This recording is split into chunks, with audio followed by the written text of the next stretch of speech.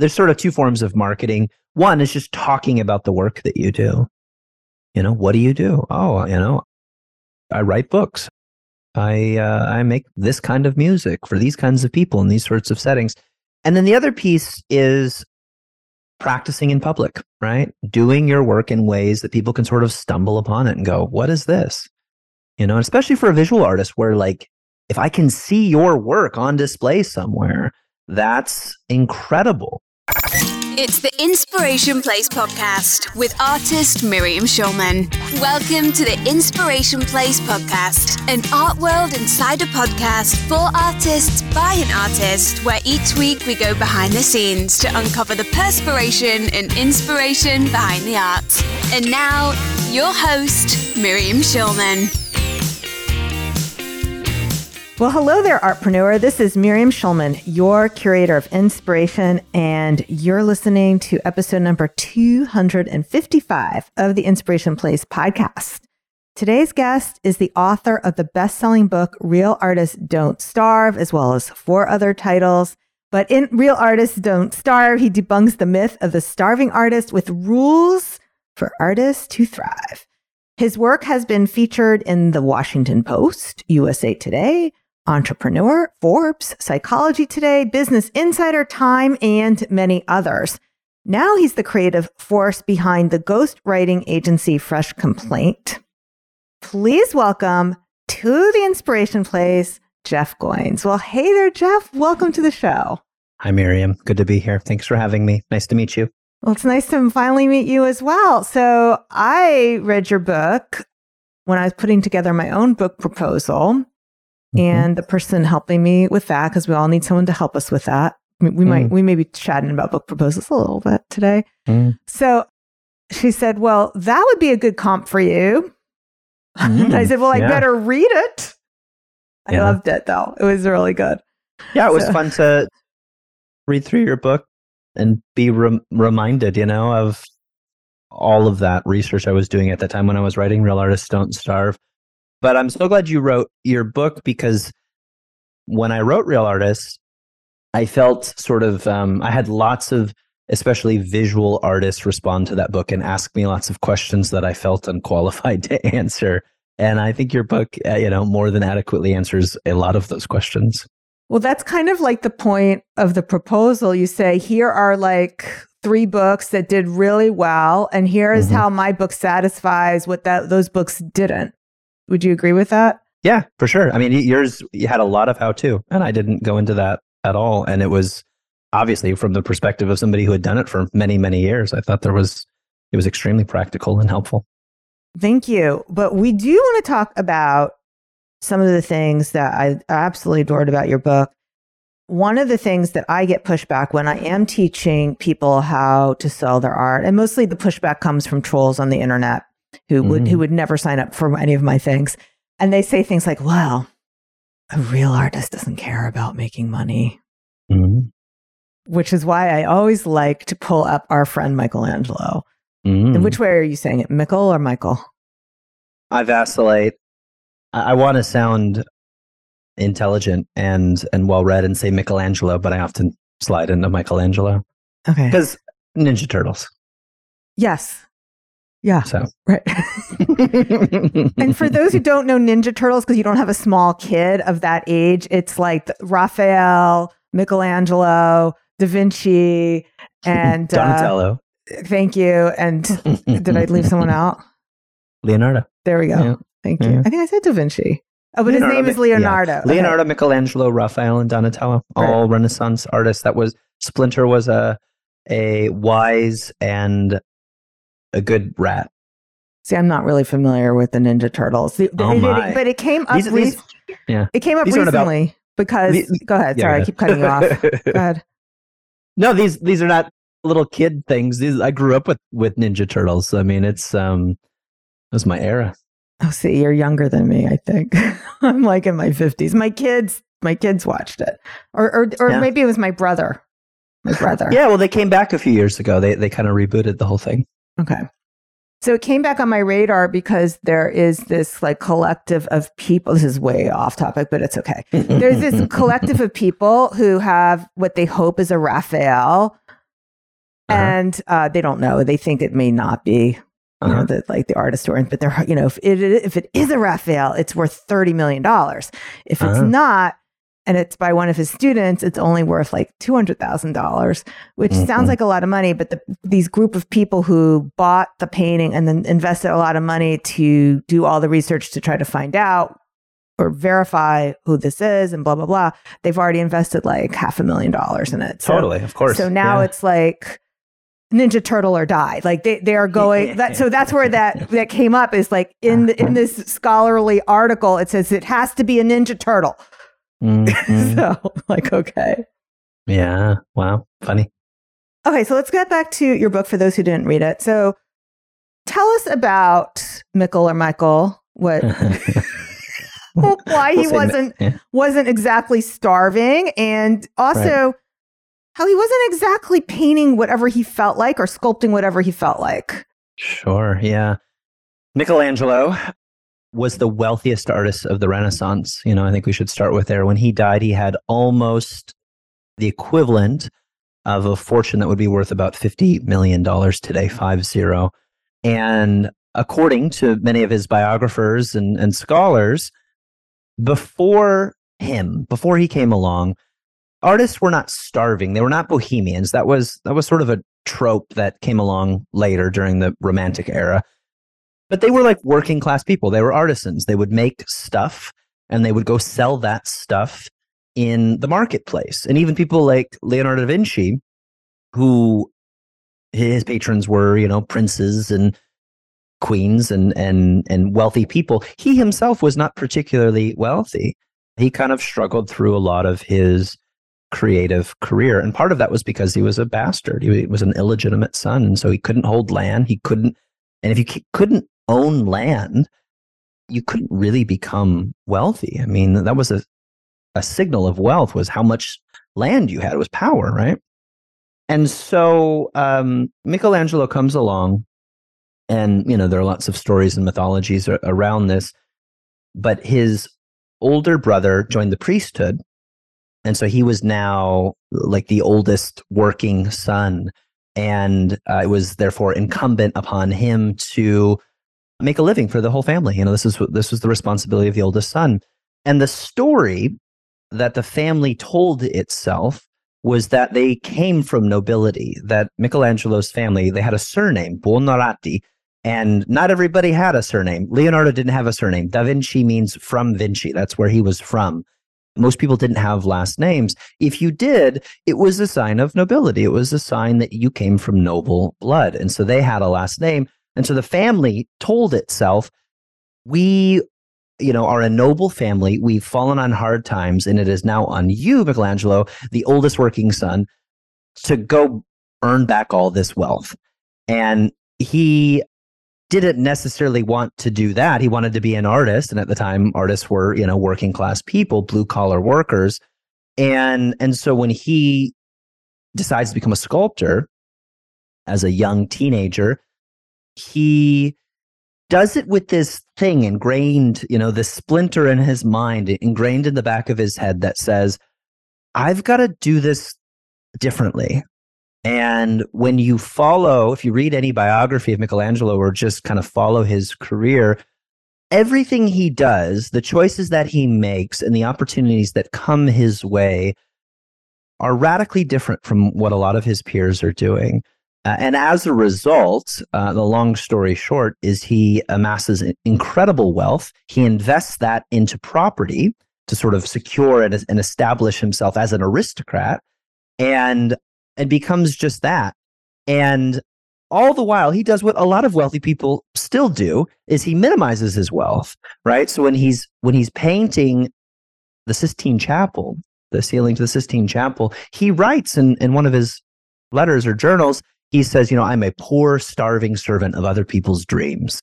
And he got paid $1 million to paint the Sistine Chapel. He wasn't telling the truth. And nobody really knew this until the 90s, when an historian named Rab Hatfield stumbled across some old bank accounts where he found the equivalent of hundreds of thousands of dollars in different bank accounts belonging to Michelangelo.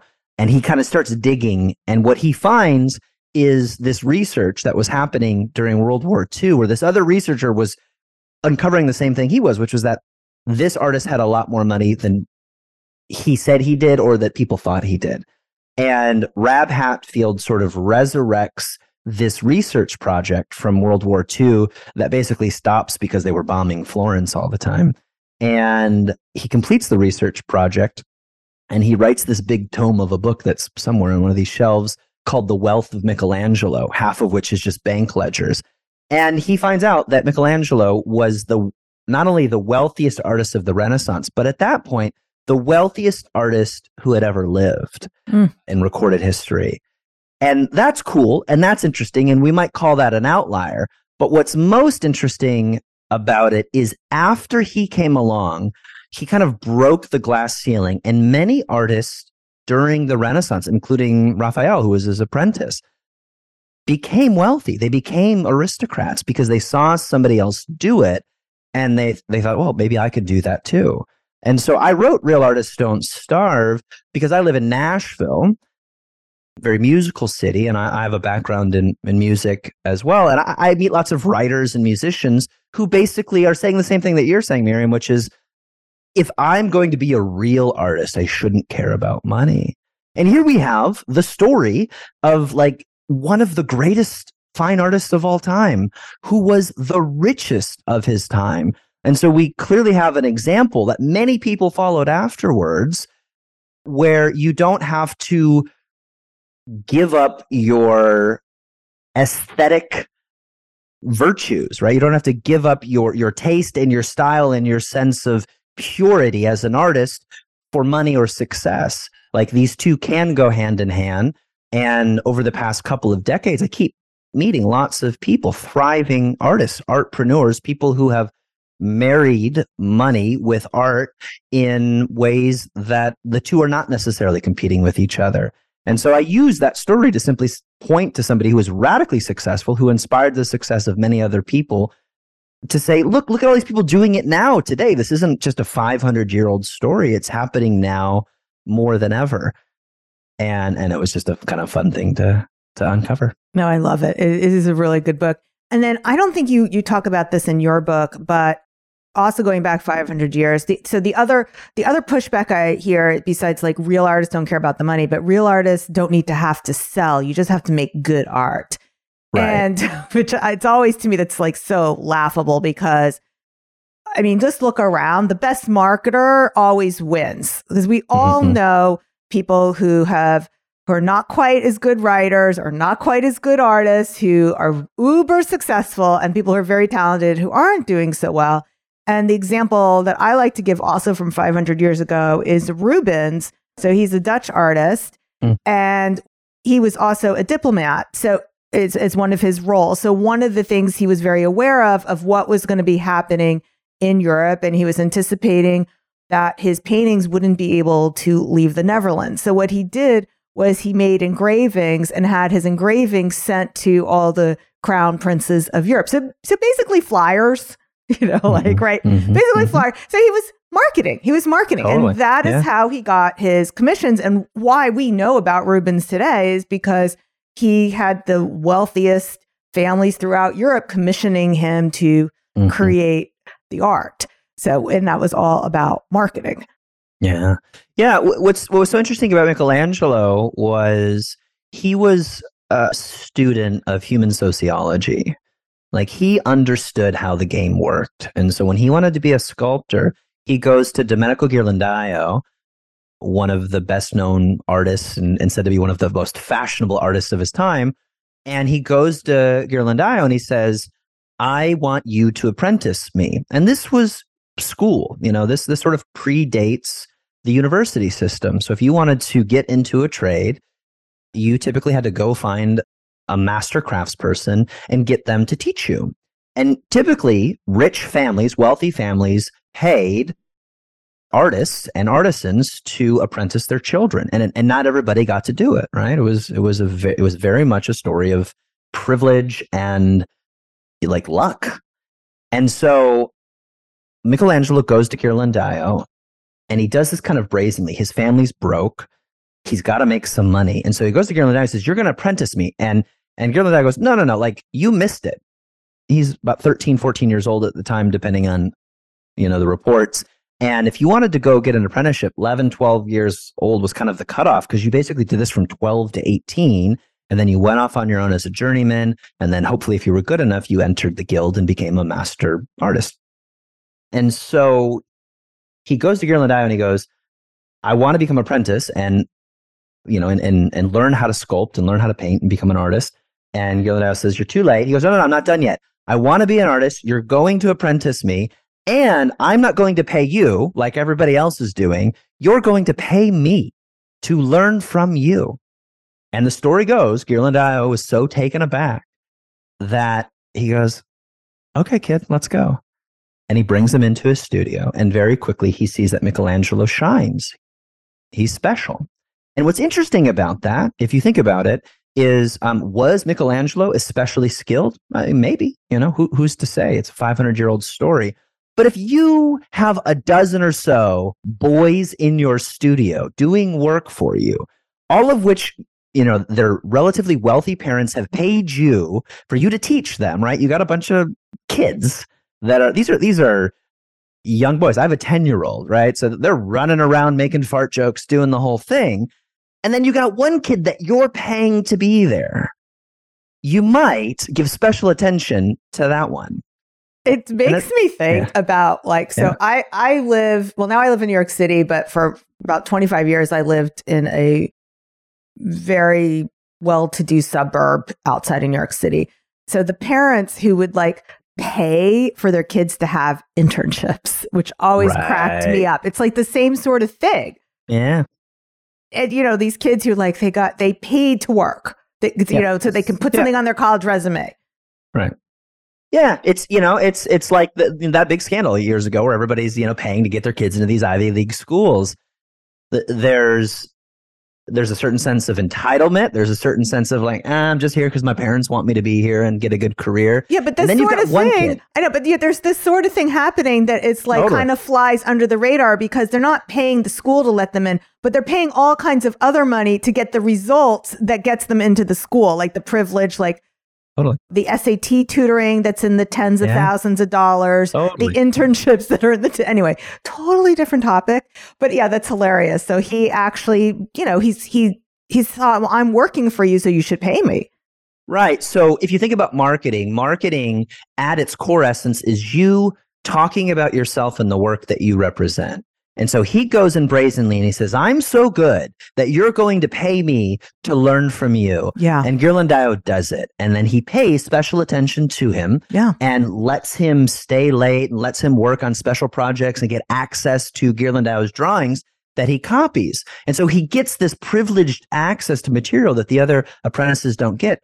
And as a result, he gets better faster. And so a few years later, one of the Medicis, Lorenzo de' Medici, who's basically the prince of Florence at the time, he's the wealthiest guy there. He comes to Ghirlandaio's shop and he says, I'm looking for 2 artists that I can bring into the palace and live with me. And we're basically gonna bankroll these artists. We're gonna raise them in our house, and they're gonna train under the apprentice of Donatello, who was, the great master sculptor of the era.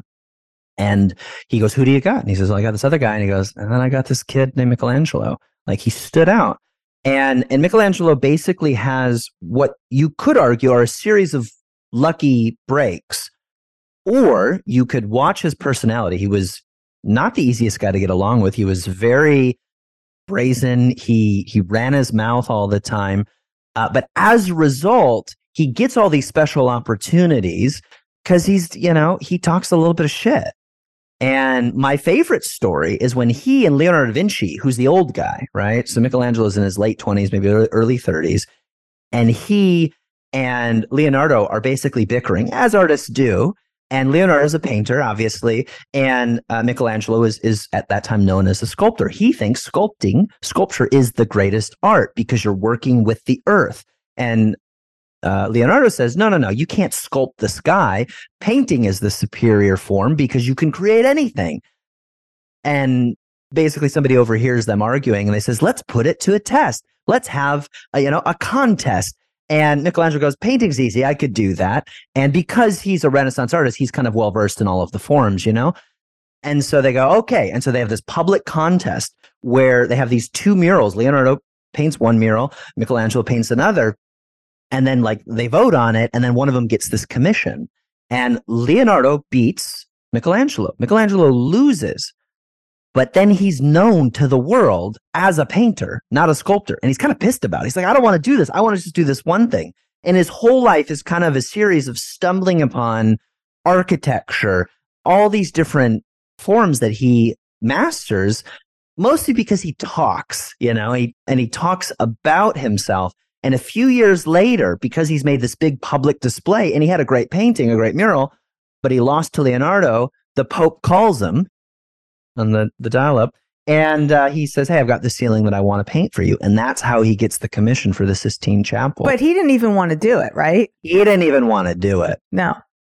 And he becomes one of the, history's greatest painters as well. I mean, but he also did it with a wink, wink, nudge, nudge, where it's like, okay, I'm going to do it, but I'm going to do it my way. There's he has a point of view on that ceiling. Yeah. And every single commission, and I mean, all of his commissions were from very wealthy people. They're all princes and popes. And a lot of these are the people that he grew up with in the Medici household, right?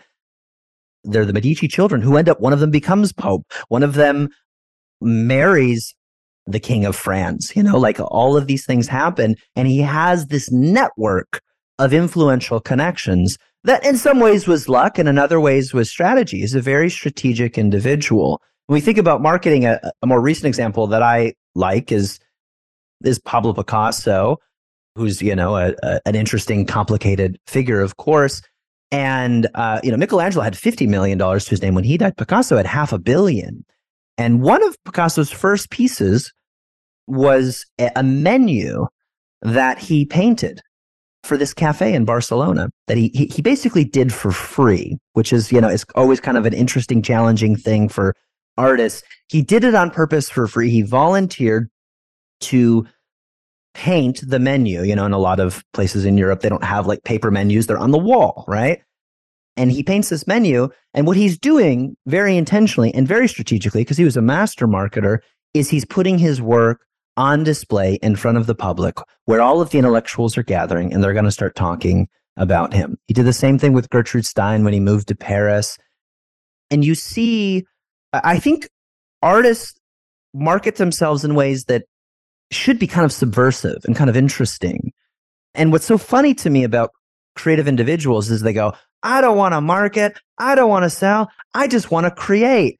And they're incredibly creative with their work and incredibly boring with what they define as marketing. Mm-hmm. I think marketing for an artist is putting your work in strategic places where more people can find it, talk about it, and therefore you can get more commissions, clients, customers, whatever you want to call them. 100%. I mean, one of the examples that I share in my book, Artpreneur, was I was doing portraits, and when I finished a portrait, I would say to, usually it was a mother commissioning me, sometimes a dad, but I would say, okay, so, and they would say, well, can I pick it up? I said, you know what? I'll meet you at pickup, and then we can put it directly into your car. So why did I do that? Because we're at the playground with other moms looking at my painting, and that's how I got commissions. Yeah.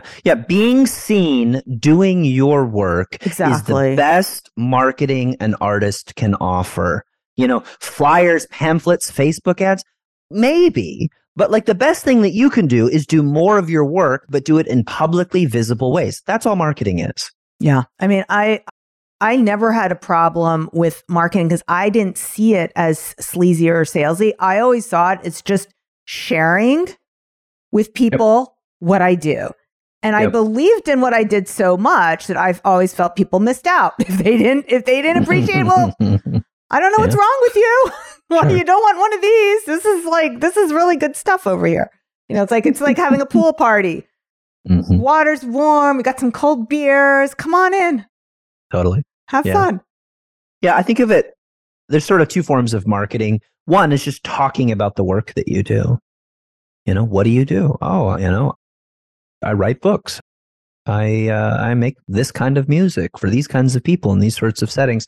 And then the other piece is practicing in public, right? Doing your work in ways that people can sort of stumble upon it and go, what is this? And especially for a visual artist where like, if I can see your work on display somewhere, that's incredible. Gertrude Stein was one of the earliest patrons of Picasso, and her home in Paris was full of these paintings. And once a week, she would have a salon, and she'd have all these intellectuals come over, people like Hemingway and James Joyce, and all these people would come over to her house and talk and smoke and drink and look at the art on the wall. And one of the things that I think artists maybe miss out on, and I don't know if this is this way for you, but it seems this way from my perspective, which is there's lots of ways for you to find patrons, clients, customers, whatever. And you don't always or even necessarily want to go directly to them. If you can build a really solid base, a network of peers, of people who are doing things sort of like what you're doing, but they're not necessarily direct competitors, and you can get people to champion your work, now all of a sudden you don't have one person, you running around saying, here's what I do, would you like to pay me? You have lots of other people talking about you. And I learned pretty early on as a writer, it's better to have somebody else talk about me than me talk about myself, because it's just more authoritative that way. Yeah. I mean, like, I can give examples for what I did, and just for my listeners who are wondering, how does this work? So for me as a portrait artist, my portraits became the ambassadors. So when I was initially getting portraits, I strategically hung the painting of my son at the time. He was like, I forget, he was 4 years old, in a Batman costume, which he wore every single day. So I painted him in his Batman costume and I hung it up in the foyer. So when the playdates came over, they saw it. They're like, oh, this is cool. Seth is a painting. Mom, you got to see this. So when mom came to pick up their kid, they're like, look what Seth's mom did. Mm-hmm. So, and then I told you about the playground. But then what happens is these portraits go off into Johnny's home now. And now Johnny's showing it to his friends. And his, if the mother paid a lot of money to have the portrait done, she's showing it off to her friends too. So that is like the great ecosystem that can happen. Yeah. You got to do one good piece, basically, get it in front of the right person, and then replicate it over and over again. And then if you're not a portrait artist, really the key is getting what I like to call getting it into the micro celebrity or the it girl of your town. Like, it doesn't have to be, you don't have to be collected by Oprah, but every town has that popular PTA mom or that popular person. And once you're in their hands, it's like everybody wants what she's got. I read a book years ago that was sort of a piece of research for this book. What was it called? Can't remember. But she calls these people tastemakers. And, New York City, LA, Paris. There was a time where the tastemaker was some, a Kanye West, some big deal kind of person that everybody was looking to. And if they wore these shoes or did this thing, everybody did it, no matter how weird or off color it seemed. Now, I mean, that's happening microcosmically. It's happening on Instagram. It's happening in your neighborhood. Everybody's can be a tastemaker of something. And it's just kind of the nature of people. We sort of kind of huddle around certain mini pseudo celebrities that know something that we don't. It's like going back to high school or middle school. There's the one kid who seems to not care, and we go, that kid's cool, and we're going to do what he or she does or say what they, say, because, it's like we all want to follow somebody. Yeah. Okay. So I want to hear a little bit more about your work, Jeff, now. So you're helping people with book proposals and maybe writing the books too, or tell us more about that. If people don't want to struggle the way I did, I say that writing a book was like giving birth to an elephant. And, elephants are pregnant a very long time. I don't know if you know that. Like something like that. Yeah, I write books and help other people write books. That's the simplest way to say it. I've written 5 books myself, and several years ago, I was between books, and a publisher reached out to me and said, hey, we're looking for, a new author. Do you know anybody that, has a large audience and is looking to work with a traditional publisher? And I thought of my friend Grant, who teaches people how to be public speakers. And I said, hey, do you want to, like a publisher reached out to me. I thought of you. I think they'd be interested in you. I'm happy to make an introduction. He said, well, I'll do it if you write it, and he was sort of joking because at this time I was just writing my own books, doing my own thing. And I said, okay, and he was like, okay. And we wrote a book together. It's called The Successful Speaker. And I kind of stumbled into ghostwriting. And the problem is, as you know, working with clients, if you do something well once for somebody else, they're going to tell somebody about it. And that's what happened. And Grant told a friend and they told a friend. And I started kind of having this like little side hustle. More people came along and I started investing more time and energy into it. And I thought, I really like this. I like helping people bring their ideas into the world in a really kind of hands-on way. So in 2020, I kind of began transitioning from selling online courses, which I'd done for a long time, to focusing on basically a boutique creative agency called Fresh Complaint, where we work with thought leaders to help them turn their big ideas into best-selling books. And so we do that kind of two ways. One is we help authors plan the book. So we can do just a book proposal, or we can do the whole thing. We can write the book, help them publish it, all of it. But really, I work with a handful of clients a year, and I want to work on something that's interesting, that challenges the status quo in some way. All mostly nonfiction books or like businessy kind of books. We just worked on a business fable that was fun. And the idea, Fresh Complaint, is that's what a book should be. It should be a new riff on an old idea. It should be a complaint, a fight that you want to pick, something that you want to shake up a little bit, because books need to change things, like Right. an artist relationship with money and business, for example. And if they're not doing that, like, I'm not interested in that. But if somebody has something that they want to say and they're willing to be a little bit risky, a little bit daring, and they're willing to ruffle a few feathers, I'm game. And that's why we're not worried about ChatGPT, am I right? I'm not worried about I'm that. not Everybody either. asks me about that. I'm not worried because they don't have I'm not worried it doesn't have a point of view. You need to have a point of view. You need to pick a fight with what came before it. And here we are dealing with an AI that, first of all, they're using data that's 3 years old, and they can't even tell you if a hot dog's better than a hamburger. Technology doesn't scare me. Ebooks didn't scare me. Print is bigger than ever. And if the day comes where a computer or a bot can write a book as well as a human can, that's great. That's fine. It doesn't bother me. I'll write one better.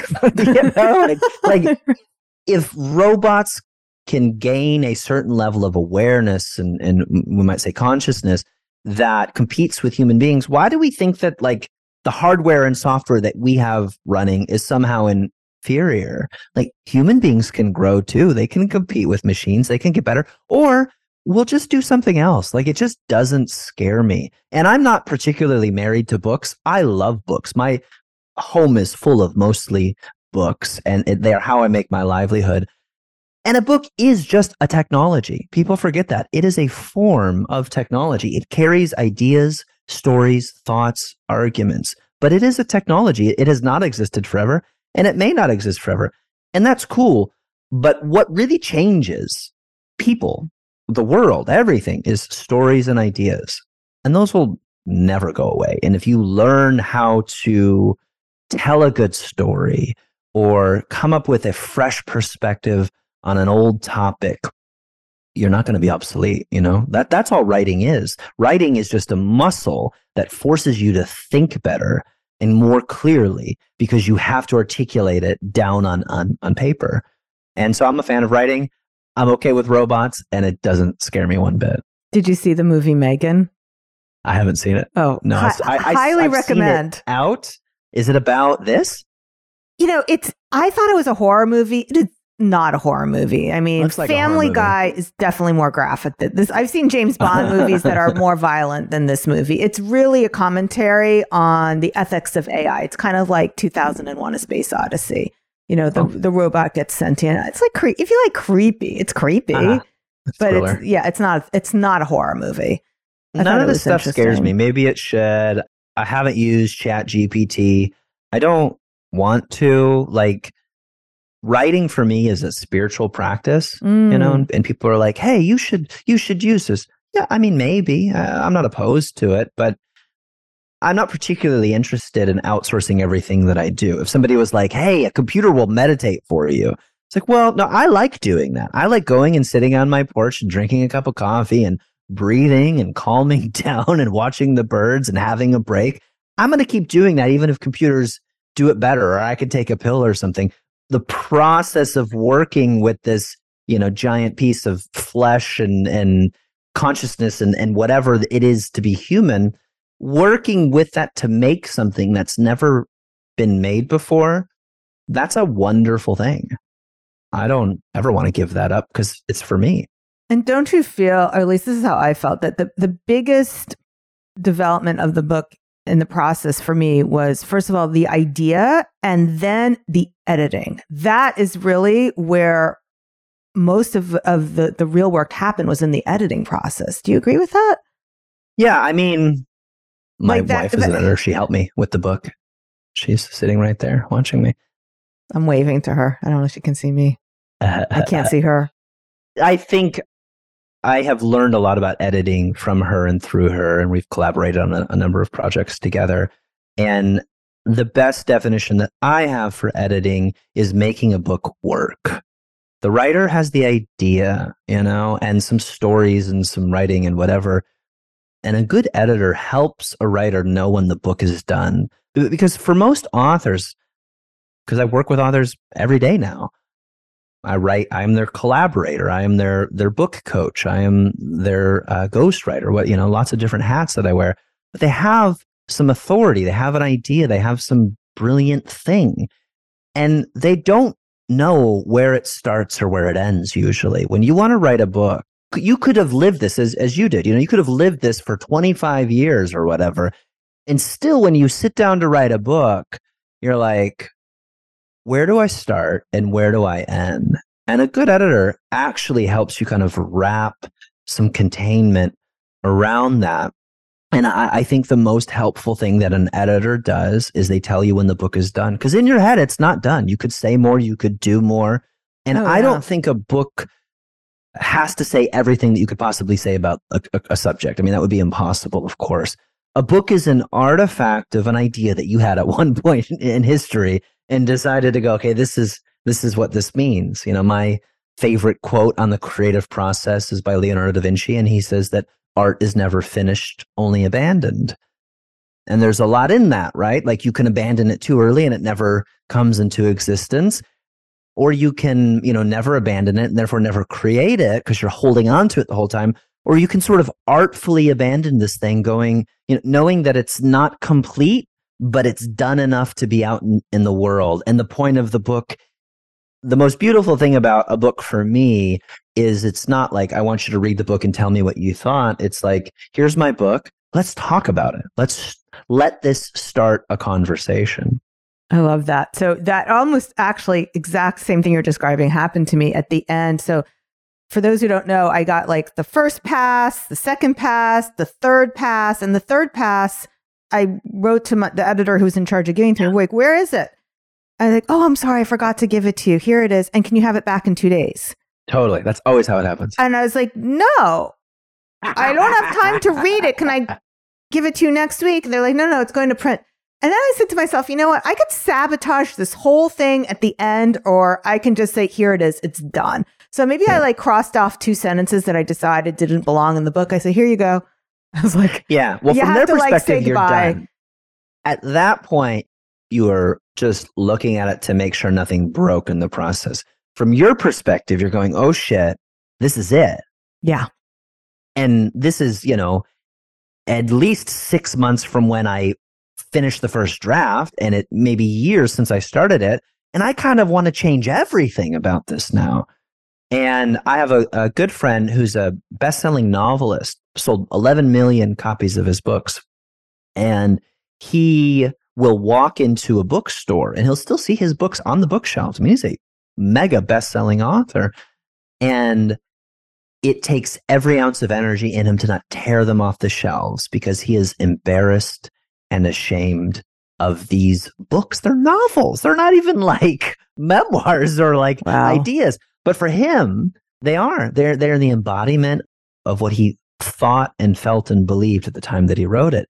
And the only belief, the only thought that keeps him from tearing the books off the shelf is the idea that these are my journals, right? A book, in a way, is even a piece of art, is a journal entry of an artist saying, this is what I thought and felt and believed at the time. And I could not do this again.